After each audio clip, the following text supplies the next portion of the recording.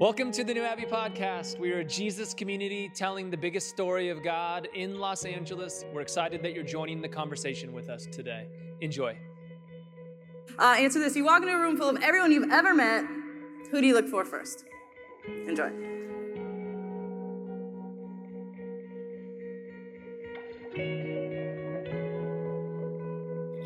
Okay, so we are still in the book of Exodus. We will be here for 40 more years, actually. True to the text. Okay, so we are in chapter 13, and it starts like this. Verse 17. When Pharaoh let the people go, God did not lead them on the road through Philistine country, though it was shorter, for God said if they face war, they might change their minds and return to Egypt. Okay, let's just pause there. Because as I'm reading this and I'm thinking about this morning and the conversation that I wanted to have with you all, that passage is so hilarious to me because it is so human. Like when we talk about the Bible having wisdom, like this is the realest thing I've ever heard. Like you thought you were in a bad spot, but you didn't want the next spot to be harder, even though it was like leading you to where you wanted to go. So you were like, I'll go back to the worst thing, right? Here's an example. Has anyone ever been in a relationship that you're like, well, this isn't amazing, but being single would be sad. So then you break up and then like, it's really sad. So then 2 days later, you're like texting at 11:30, like, what are you doing? Okay, just to bring it to some context to today, is basically that's what that is, right? And as we enter Pride Month and I thought about this, I was like, okay, I understand this though, because being in the closet is really, really hard. It was really, really hard, but I don't know if it was harder than coming out. I think coming out was actually harder. And then eventually I got to a place where I was like, I love myself, I'm very happy, right? But when you leave something hard and then something harder happens, there's a human tendency to want to say like, well, was that thing so bad, right? And God is saying, oh, if I take the Israelites out of Egypt, but then they face a war and they face something hard, they're going to want to go back to Egypt, right? Protecting us from this very human thing, which I just think is amazing that there is that kind of wisdom here. Okay, so God led the people around by the desert toward the Red Sea. That's a story for another day. The Israelites went up out of Egypt ready for battle.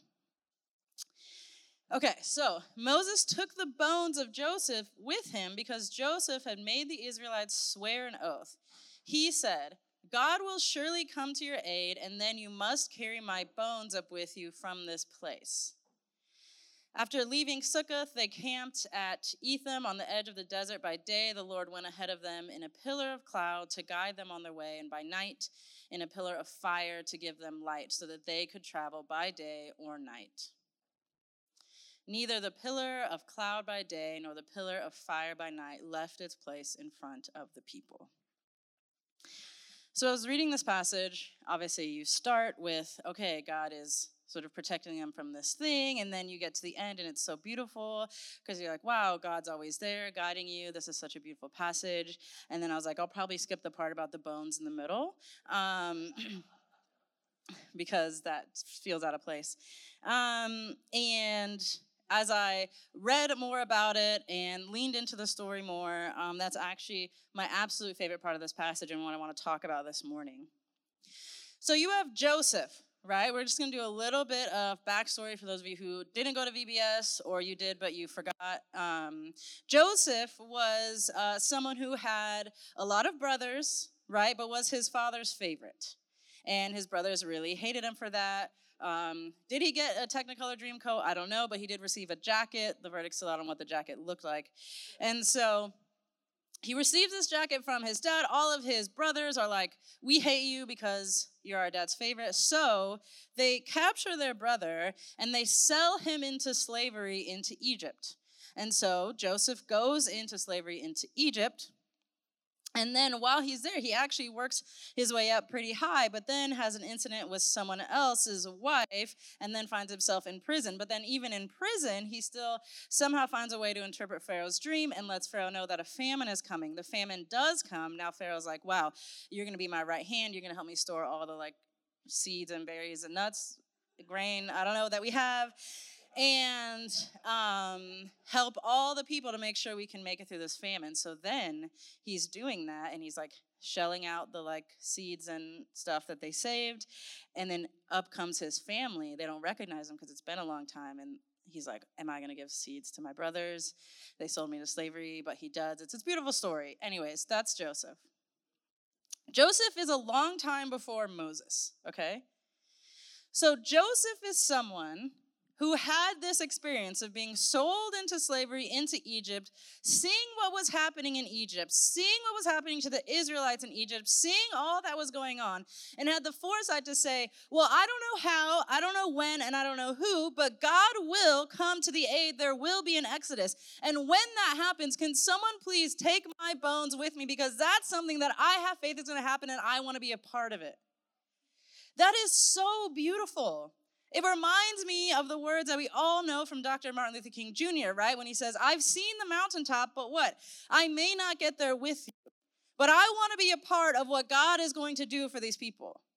And that's what Joseph is saying. So as the Israelites are leaving Egypt, they are carrying with them someone who hundreds of years before them had the foresight to say, I don't know how, when, or who, but there's going to be an exodus. God is going to come to your aid. And can you please remember that I am a part of it? I want to be a part of it. And so they are carrying his bones on that road. And that is so beautiful. That is such a beautiful moment in story in time. And as I think about that reality, obviously, it forces me to remember that as I walk into these things in my own life that feel insurmountable, or maybe there's not a way forward through them, that I am actually carrying with me many people who had the foresight to imagine the world that I live in now and the life that I live now. Because here's the thing about this journey, and you all know, they didn't leave Egypt straight into the promised land. There was a lot in between, and we're going to be there all summer, so get ready. So they left something hard. They were going to something they didn't know what, they didn't know, but they wanted a way forward. And meanwhile, they're carrying someone with them who said, I believed that this could happen, although I don't know what's going to happen next. Well, that's where we come in, right? So, okay, here, let's talk about this. It's Pride Month. Woo! So here are a few people who helped me understand myself and my way forward a little bit more. First up, we've got Audre Lorde. Woo! You can clap for our queer icons. The work that this woman did in believing that someone like me could be confident in who I am as a woman, as a black woman, as a queer black woman, is something that I carry with me every single day of my life. The words that I have read that she wrote are what carry me into my life that she could not have imagined me living, right? Okay, next. We've got Bayard Rustin, right? This is advisor to Dr. Martin Luther King Jr. This man organized the March on Washington. This man's work, his intersection as a civil rights leader, both a black man and a queer man, and figuring that out is something that I carry with me every day as I move into a world that he imagined I could live into. Okay, one more. It says Barbara Giddings. Barbara Giddings is an OG lesbian icon and one of the main reasons that the homosexuality was taken out of the American Psychological Association as a mental illness because of the work that she did. I get to live into a different reality. These are people that I carry with me into a world that they had the foresight to imagine I could be in. And that's beautiful. But I'm now living in a world where I need some foresight and hope and faith to remember that someone else is going to live into a different reality than me. Because although I'm not living in half of the things that they lived in, I'm living in some stuff that I need to imagine a different reality for. I need to have faith that something can be different. I have hope and I have faith that I will live in a place without guns. I believe that. I don't know how. I don't know when, I don't know who, and I don't know if I'm going to be here to see it. But I have faith in that reality. I have faith in a way forward for my family. I have faith in a way forward for my own healing. I have faith in a way forward for my friends. It's not about only realizing that we live into a different reality. It's about realizing that we're creating another reality as well. That we have people who said, I have faith in a way forward for you, and as I carry them with me, I also need to believe that I have a faith in a way forward for me and for who's next. Like Octavia Butler says, we are to be planting seeds for trees that we will never sit under, right? And how do we hold that work? When we came from somewhere and we know that someone, they had no business seeing a way forward, right? They had no business imagining that I would be here very casually celebrating 5 years of marriage with my wife after we very casually walked into the office to get our marriage license, as we very casually do all of these things. They had no business imagining that that would be my reality, but it is, and it is because of them.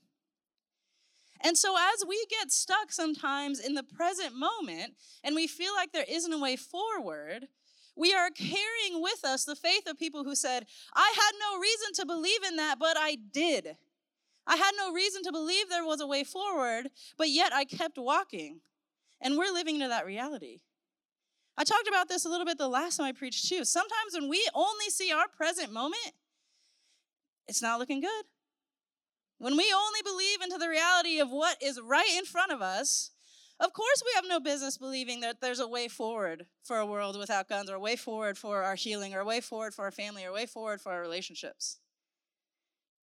But when we remember what we're carrying with us, whose shoulders we're standing on, they had no business imagining a way forward. But they did. You might not see the fullness of the forward way that you imagine, but you have to move. And that's why the end, with that context, that passage, the end of it, of God showing up as a cloud by day and fire by night, is so freaking beautiful. Because that's what we talk about in here all the time. We have to do our part. We have to have faith that there's a way forward. We have to move forward. And then we have to let God do God's part. We have to trust that if we believe in a way forward, we have faith for a way forward, we take steps for a way forward, we move through a way forward, that God will meet us every step of the way. Listen, one of my favorite things about being a pastor at New Abbey is that I get to have coffees and beers and lunches and dinners with so many people in this room. And what I know to be true is not only in our social issues, which are incredibly overwhelming, but I know a lot of us in our personal lives are in situations where we don't have faith that there's a way forward. We don't have faith that there's a way forward for our relationships. We don't have faith that there's a way forward for our family, for our parenting, for our desire to become parents, for our relationships with our own parents. There's a parental theme in needing a way forward. And that's where this wisdom comes in. We have no business imagining there's a way forward, but we have sign after sign and wonder after wonder and person after person that reminds us that there always is a way forward. We have to keep moving. If I could add to this list of people, I'd show you pictures of my grandparents and their grandparents and my aunts and my parents who all had a way forward. They imagined, they had faith, and they believed in a way forward. They kept moving. It wasn't perfect. I don't even know if they're going to see the fullness of who I became. None of my grandparents are still alive, so they haven't seen the fullness of what I became, but I'm so grateful that they moved forward. Last week, I talked about how perspective is a thing that we need to bring hope. It's true again. We get to remember all the people who we carry with us every step of the way, but that's not enough. We have to take that and we have to believe in a way forward for whatever it is that we're imagining we want to be different. Octavia Butler, she says, all social justice work is fiction writing. You imagine a world that doesn't exist. When Dr. King said, I have a dream and I imagine that little black girls and little white girls would be on that's fiction writing. You're just making it up. That's not a real world yet, but it became one, right? You can imagine a world. You're fiction writing about what you want your family to look like. It may not be real, but you can take some steps towards it. How do you cultivate that faith in your life that you carry those people who were just fiction writers? Joseph said, what? Watch. One day God's going to come, get all these Israelites out of here. People are like, okay. Hundreds of years later, they're dragging his bones, but guess what? It happened.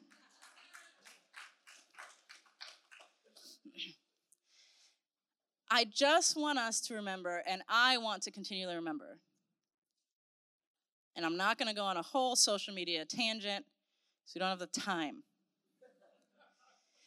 But geez, we live in a place that is overwhelming us with an idea that what is will always be, will never change, is shit. Okay. It's hopeless, it's awful, it's the worst it's ever been, and it's only getting worse, right? I'm not saying it's amazing, but I think we need opportunities to get into a conversation with ourselves, with the people around us, with our community that say, no, we can be fiction writers. We are the product of fiction writers. Someone imagine a new reality. I can imagine a new reality. We're carrying these people with us, and we're creating something that people will carry with them. That's possible. It's possible. You have to believe it, because if you believe in it, then you will take steps towards it. And I believe that God will meet you in those steps towards it as clouds, as pillars, as whatever you need. You have to do your part. We have to do our part, and God will do God's part. Yeah, okay. I'm honestly sweating so much. Like someone on the ultimatum getting married. That is... that's the end. So, with that, I want you to grab those same people that you were in a conversation with earlier and talk about this question: where in your life are you looking for a way forward? Enjoy.